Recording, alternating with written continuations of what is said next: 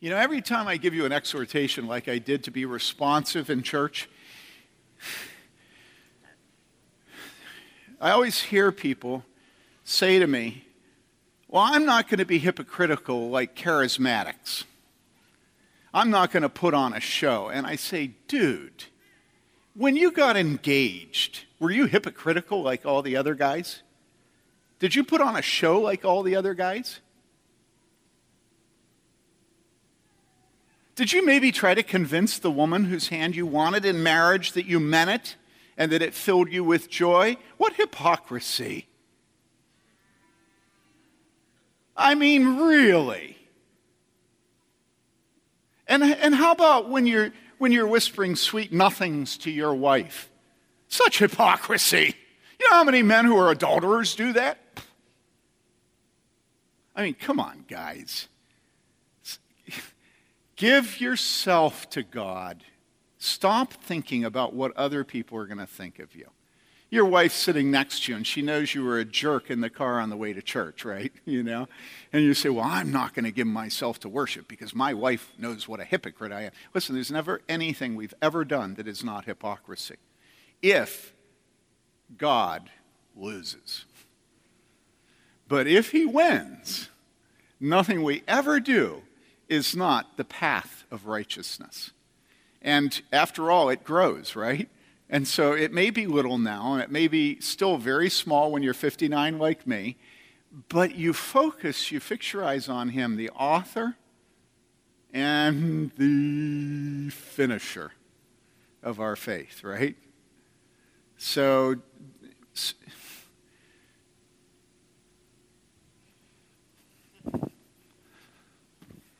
all right.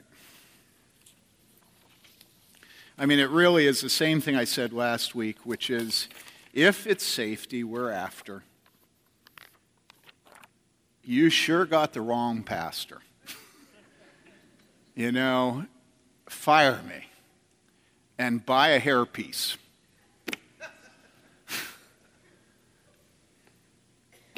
Okay. Don't worry, I'll tame down now. Romans chapter 5, verses 1 to 5. I would do much better in Africa, wouldn't I, Joni? Much better in Africa. I want to go back home. Because there you get 2 hours to preach. Unless you're Reformed Baptist and repressed. All right. Romans 5, 1 to 5. Let's go ahead and stand as we read the Word of God. This is the Word of God and is eternally true. Therefore, having been justified by faith, we have peace with God through our Lord Jesus Christ, through whom also we have obtained our introduction by faith into this grace in which we stand. And we exalt in hope of the glory of God. Now, this is all politically correct so far, but watch what comes next. So we're exalting, right? In the hope of the glory of God. And not only this, but we also exalt in our tribulations. And not only this, but we also exalt in our tribulations, knowing that tribulation brings about perseverance, and perseverance, proven character, and proven character, hope. And hope does not disappoint, because the love of God has been poured out within our hearts through the Holy Spirit who was given to us. This is the word of the Lord. You may be seated. Now, the first statement here is, therefore, having. Past participle, having been. And in the book of Acts, it also says those being saved. And so it's past and it's present and it's a participle. Continued action. Therefore, having been justified by works, having been justified by lighting candles to the saints, having been justified by praying to Mary, having been justified by going to daily mass, having been justified by going to confession, having been justified by buying R.C. Sproul books. Having been justified by faith. And faith is opposed to good works. It is opposed. All right? We have been justified by faith. And faith is not good works. God will not tolerate the pride of man. And all good works are is the endless pursuit of pride by sinful man. There is absolutely no way that you can earn the salvation of God. The only way to pull it off is to minimize his holiness and to minimize your sin. And that's what sodomite marriage is all about. It's all about minimizing sin.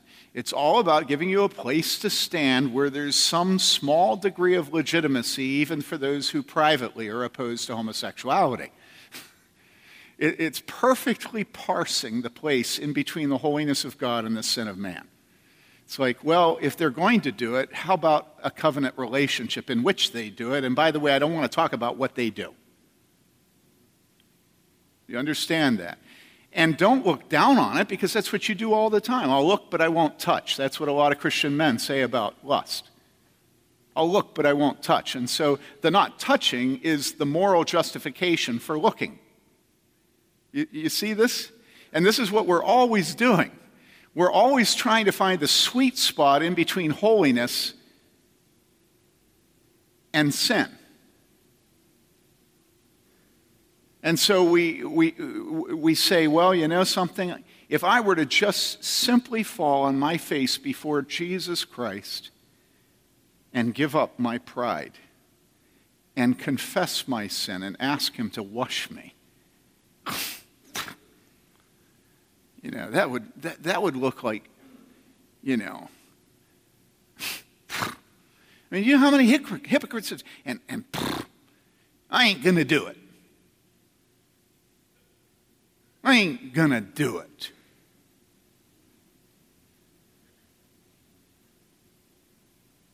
And so what happens then is that we go on a massive project to justify, I ain't going to do it. And really the explanation is very simple. The explanation is, I ain't going to do it.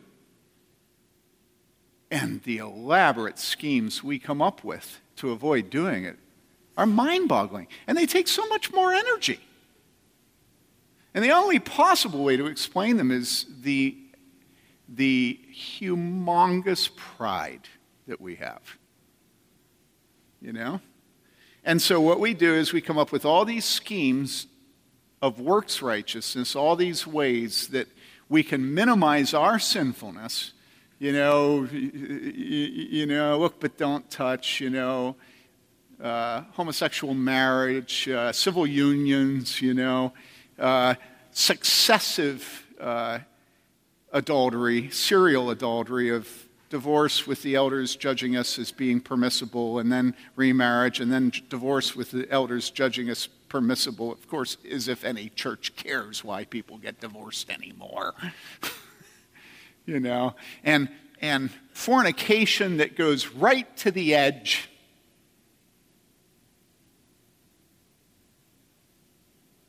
And greed that's covered by what the man that doesn't provide for his own is worse than a pagan.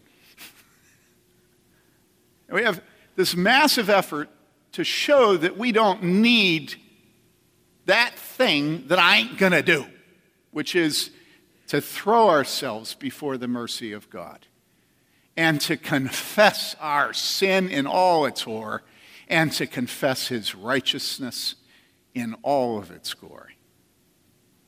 Unconditional surrender. That's what it means to be a Christian. That's the gospel. The gospel is nothing in our hands I bring, simply to the cross I cling. All right, that's it. That's the gospel. Therefore, you Christian, therefore, having been justified by what? Faith. Does faith bring anything in its hand? It doesn't bring anything. Faith is not a work that you can do. Faith is a gift. Having been justified by faith, we have peace with God through our Lord Jesus Christ. So, when we unconditionally surrender, God looks at his Son, who is high and lifted up, whose blood pours off the cross, and who is a lamb without blemish, and he transfers both the suffering for sin and his perfect righteousness to our account, and he uses faith to do it. Faith doesn't merit it. Faith is the tool that God uses to do it. And all of a sudden, we're in Christ. We have been justified by faith and therefore have peace with God. God doesn't look at our wickedness. He doesn't listen to our excuses. There's this cartoon I saw years ago. I've never forgotten it. It's this little squirrely dude, postmodern, effeminate wuss. And he's under a huge bench in a courtroom. You know, all the wood, and up there is the judge in his robes. And he's looking up at the judge and he says, "Guilty with an explanation, Your Honor." No, you cannot do that. Guilty, not guilty.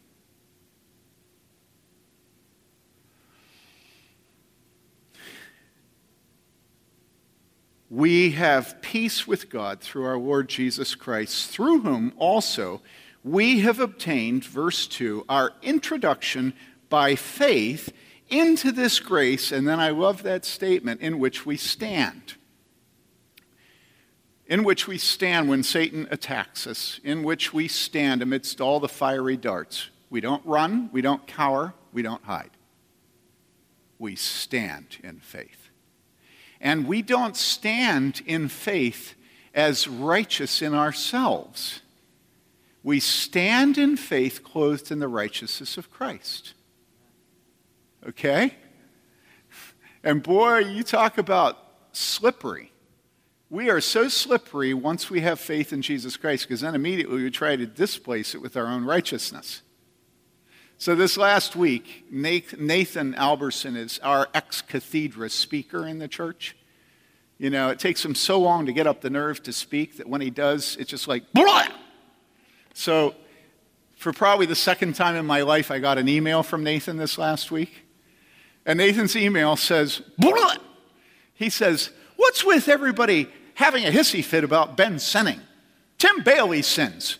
Tim Wagner sins. We all sin. Get over it." And now Nathan's back in his hobbit hole. And he won't appear for another, what? How long? 10 years, maybe? And the minute I read that, I noticed the one particular thing he said, which is Tim Bailey sins. And I really thought that that was disrespectful. And I wondered how he knew that. And I wondered if my wife or my daughter Heather was talking to him. It's a joke. But you know, I did just a little bit. You know, right? If it had been you, wouldn't you have, you know, it's like, all right. In which we stand, and we don't stand with our own righteousness. We don't stand because we take a look at what happened yesterday and remember whether or not we got up and read the Bible and had devotions. Right? We stand because no man is justified by his works, not before faith, not after faith, and not at the last judgment. At the last judgment, the book will be opened and it will be read. At the last judgment, every single drop of blood of the innocent will rise up out of the ground.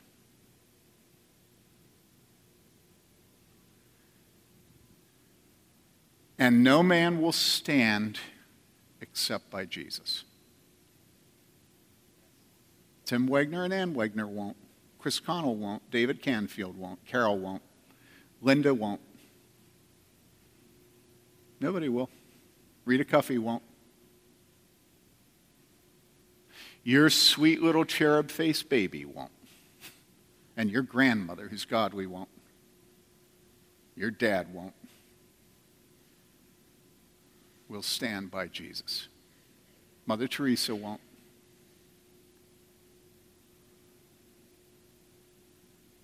And so, listen, get over it. The path of Christ is a path of humility. And now, by walking by faith, we have given permission to God to do the work of sanctification in our lives, and it's a bloody awful work. And what I mean by that is that it's very, very painful, and it's very humbling, and nobody escapes the humility and the pain except those who are not true believers. Are you with me on that? There's not one person here. One of the great privileges of being a pastor is that you show me the secrets of your hearts. You let me see them, and you ask me to pray for them, and you confess them to me. And so when I look out, it's just so clear that there's not one righteous, not one. There's none. And so this is our path. You understand? Having once fallen under the cross of Jesus Christ, there's no recovery of self-righteousness. There's no recovery of works. There's no recovery of God owing you anything. And if God doesn't owe you anything, your sinful self doesn't, in your marriage with your parents, at no point can righteousness establish you if with God it can. Do you understand? Because other people are sinners, right? And so you're free to be a sinner saved by grace. And so we stand in this faith and we exult in the hope of the glory of God. One day he will return. And this time it won't be as a humble baby being given birth to in a stable. This time it will be in power and glory, and every eye will see him. Now, there we are. Will you take the next step with me? Okay? Immediately, the Apostle Paul, writing under the inspiration of the Holy Spirit, says, and not only this. And not only this. Or he's saying, and moving right along. Or he's saying, and cheek by jowl. Or he's saying, you think that's great? I have something better to tell you. And here's what he says next. Not only this, but we also exalt. Now, you remember, we were already exalting, right? Now we also exalt in our tribulations. Right? In our tribulations. Now, I will confess to you, I've rarely been through a week of such tribulations as this week. I could maybe count 3 of them in my life. Right? The reason is that when one of our sin is commented upon across the country, first of all, you look at yourself and you say, how did my sin contribute and cause this sin? Then you go into seeking counsel from people, and you write things, and you examine yourself, and you examine other people, and you wonder about this, and you wonder about that, and it goes on and on. You have meetings of elders. We had an elders meeting this week, and we had an elders meeting last week, and one of the elders meetings with different people attending took 12 hours last week. And so just unbelievable tribulations, right? And then the Bible says what? It says, and not only this, but we also exult in our tribulations. Another word for tribulations is sufferings. We exalt in them. Now, what is exaltation? What is exalting? The women had a retreat, and the wives of the band lip-synced a song. And during the song, Wendy George and Janet Howell stood down in front of these women as they acted like they were playing their husband's drums and guitars, and they just went like this, That's exaltation. They were just so caught up in being groupies to the women. And then at the end, Danny had her husband sacked. She got down on her knees and she just went at it. That's exaltation. Exaltation is what you do every place that you have idolatry instead of the true God. Rock concerts, Sandy Patty concerts with all the smoke. Conferences with famous preachers who aren't fat. At the bar, when your bracket does well. At an IU game.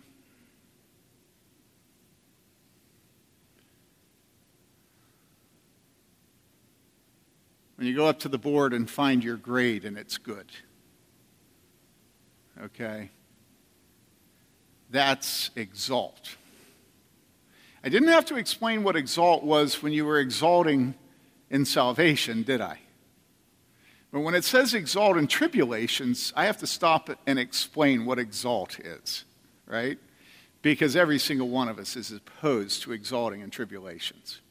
So I say, it commands us to exalt in tribulations. You say, well, what? I'm supposed to be happy when I get diagnosed with cancer?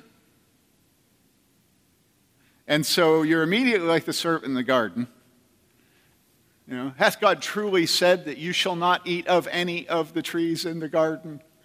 So if you're not going to do it, and you get past trying to act as if you don't know the meaning of the word, then you're going to immediately go to the other side and act as if God's a monster who wants you to look at the cancer, look at the tumor, and exalt.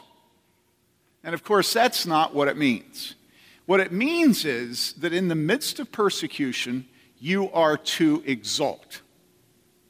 It doesn't mean that you're not to cry. It doesn't mean you're not to lament. It doesn't mean that you're not to cry out in pain. It doesn't mean that you're not to grieve. It doesn't mean that you're not to cry.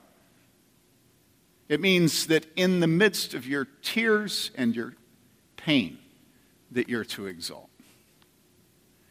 Why? Well, the reason is because we know that tribulation brings about perseverance. It's very hard to preach in such a way that you ignore the zitz, and that's not blackheads, the zitz im Leben,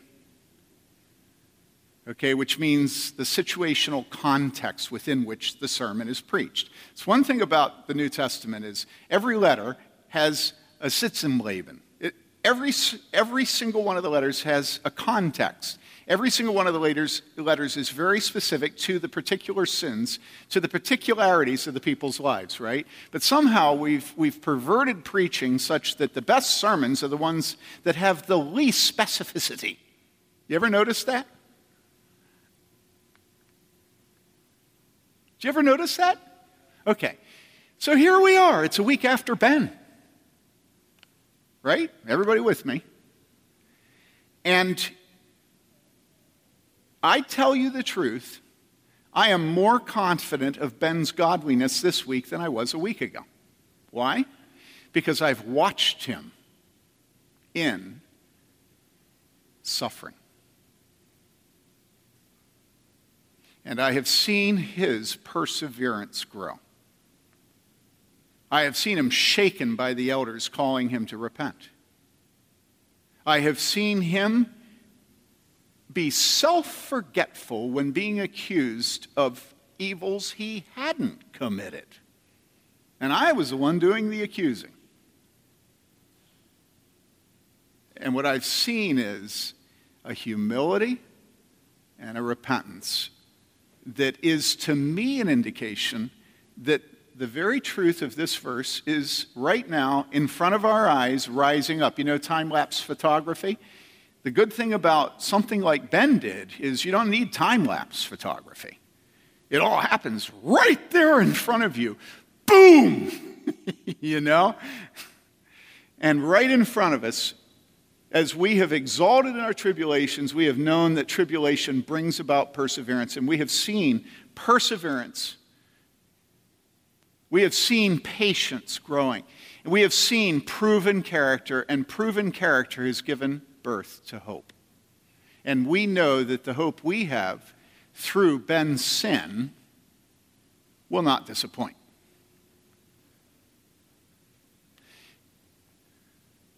Listen, it's impossible to talk about this in such a way that the world will understand. You all realize this, right? It's impossible to sing the song the band sang in front of us for the first time this morning, in front of the world, without the world misunderstanding it, right?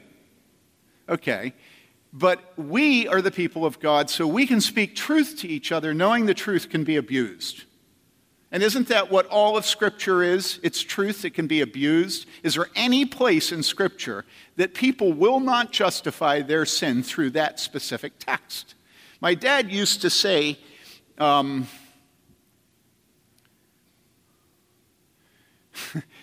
he had two things that he said. One thing was that when people would come up to him and talk to him about it being a shame for a man to have long hair, and he had a beard, and this was back in a day when he was the only man for 100 miles that had a beard, you know? And people would quote Scripture to him, you know, about rebellion or about long hair, this, that, and the other thing, and he would say, well, you know, the Bible also says, I have come seeking my father's ass, and behold, I have found him.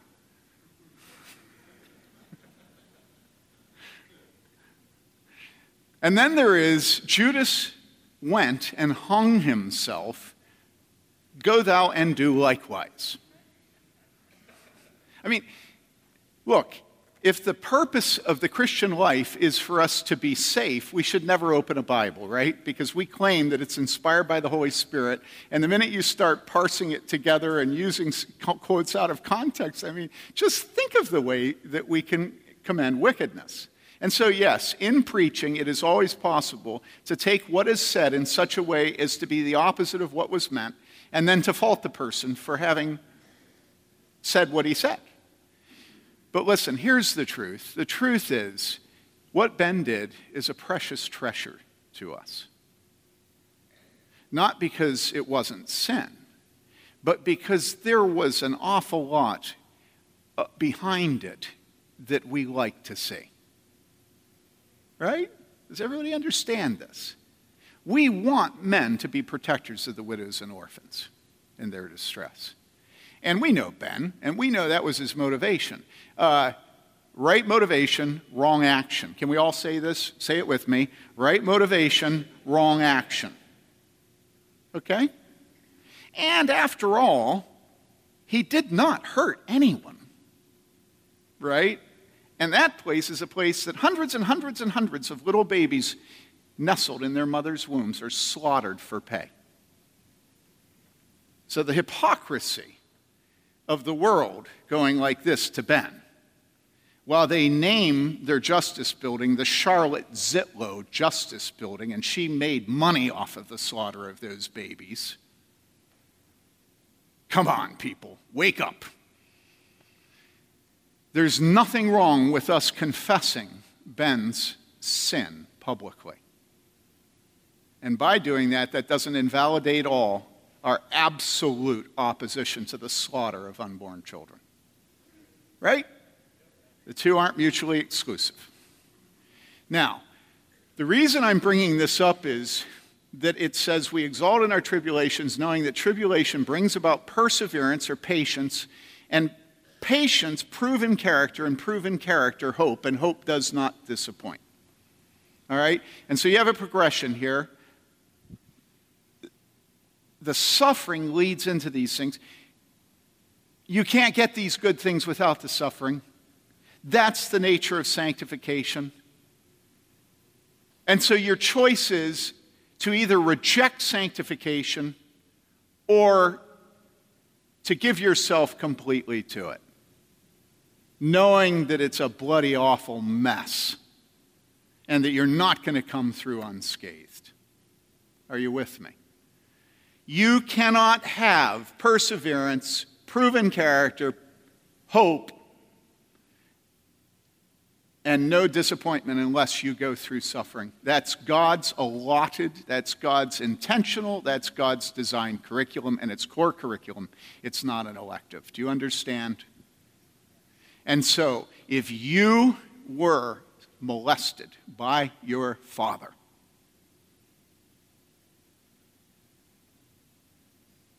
give it up. Give it up. Do you understand me? Give it up. I command you to give it up. You say, well, what do you mean by give it up? I say, well,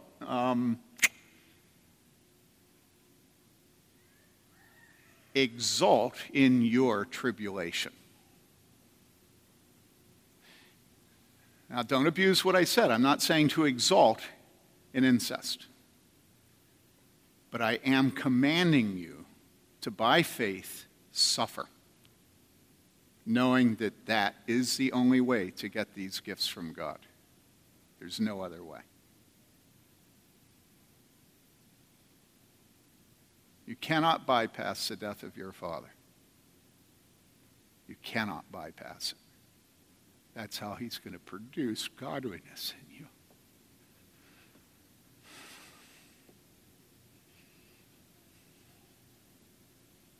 And death is awful. Death really is awful. I'm to the point in my life where when there's a new death told to me, I have muscle memory. I have been through it that often. It is an enemy. All this talk about death is a natural process, so I'm going to take a bunch of morphine so I cannot be here when it happens. Like Woody Allen, I don't mind death, I just mind being there. You know, it's just ridiculous. And postmodern age is nothing but whistling in the dark. And nobody's fooled. There's no way that we can come to holiness except through suffering. Do you understand this? And this week it's Ben. Thank you. Ben has given us a great treasure because all of us have had to decide whether we're going to sit on the other side of the potluck or whether we're going to sit next to Ben. Right? So after Ben did what he did, and I, right? Y'all there with me? Finally, night falls, and there's some relief. And so what do? I go into the family room, and I turn on the television. The great morphine. Right? And what I want is something that will lie to me. And so I have it. The Masters. It's absolutely perfect. It may not be for you, it is for me. Speak to me. There are these men, and they have like these sort of half formal but half informal blazers on, and the backdrop is gorgeous. It's rhododendron exploding in colors, and I'm colorblind and I can see them. And it's azaleas, and it's perfectly trimmed lawn, and the edging, and I used to do it, and it's just perfect. And the caddies are slightly behind, not usurping. And they have the right club. I was a caddy at Medina for about a day, And they only show the good shots. That night, all I saw was the good shots. And when he gets to the tee, the crowd's silent. And when he hits his driver, the wind is perfectly aligned with the fairway.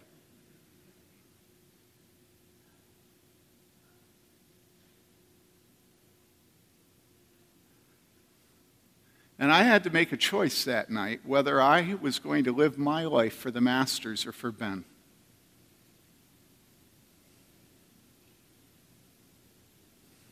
And there was not one person watching the Masters that night who saw the beauty as perfectly as I did.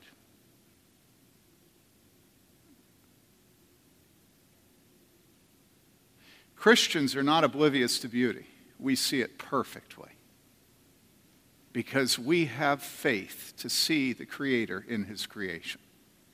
And we know that the azaleas, the rhododendron, the civilization, the deference, he must increase and I must decrease. Every single thing we see in nature and in relationships is a testimony to the truth of God. Whereas everybody else has to deny they see that, right? That's why we're able to see the good in what Ben did, you see? Because it is a testimony to God. It's wrong. It's sin, right?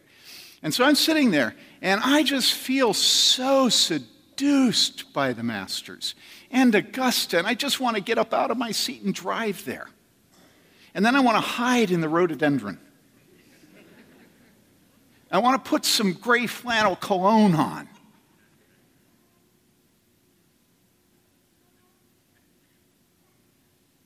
And I don't want to be fat anymore.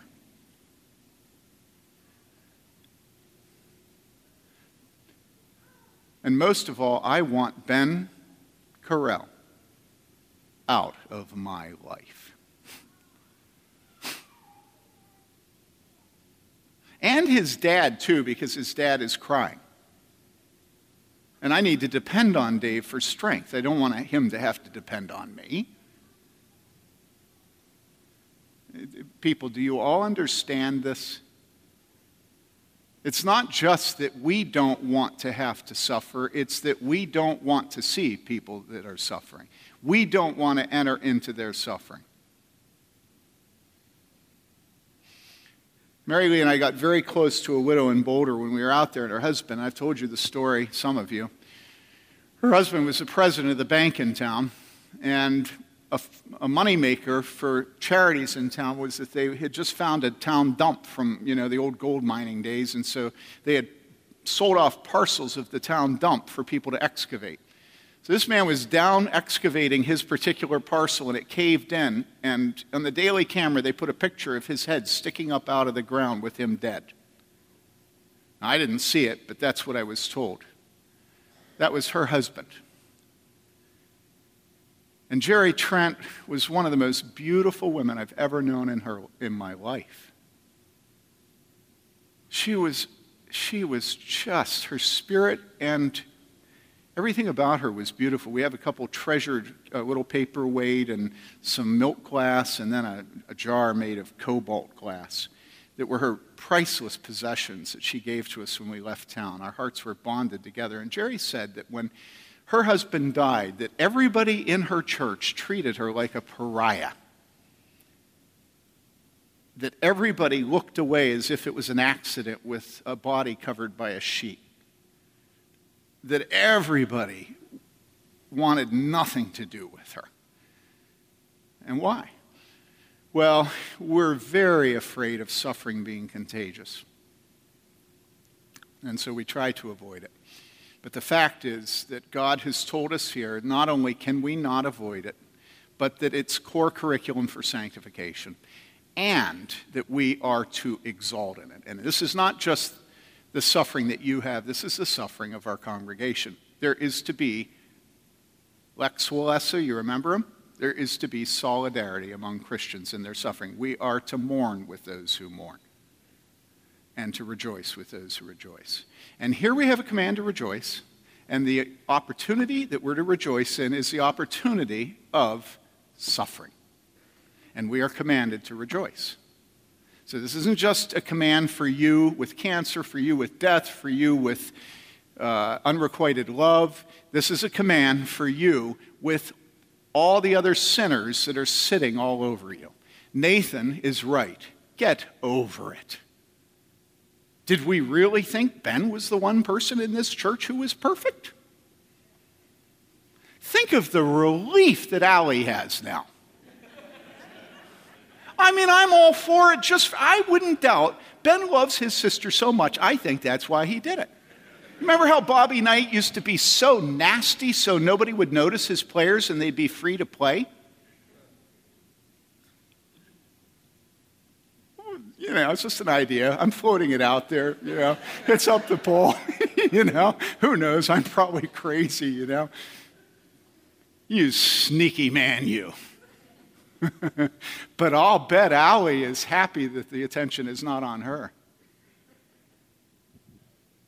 Oh, she's not. Where is she? Oh, she's in the room. She's very happy she's in the room. Now, one last thing and we're done. We're to exalt, right? And you know what exaltation is. And at the end of the text, what does it say? And it's so sweet.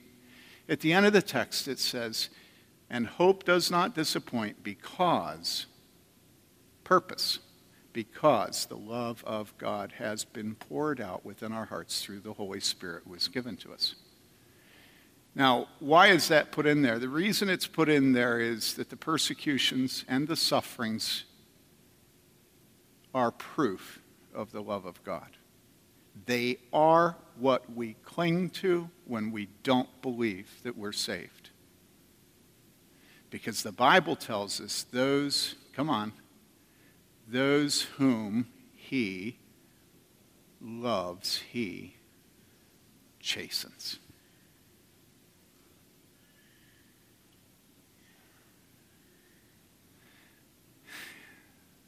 I pity the other churches in town. Think of the unbelievable treasure that they escaped this week. But boy, we sure got hit. Now, you might think I'm twisted to laugh about this, but that's how Baileys respond to suffering.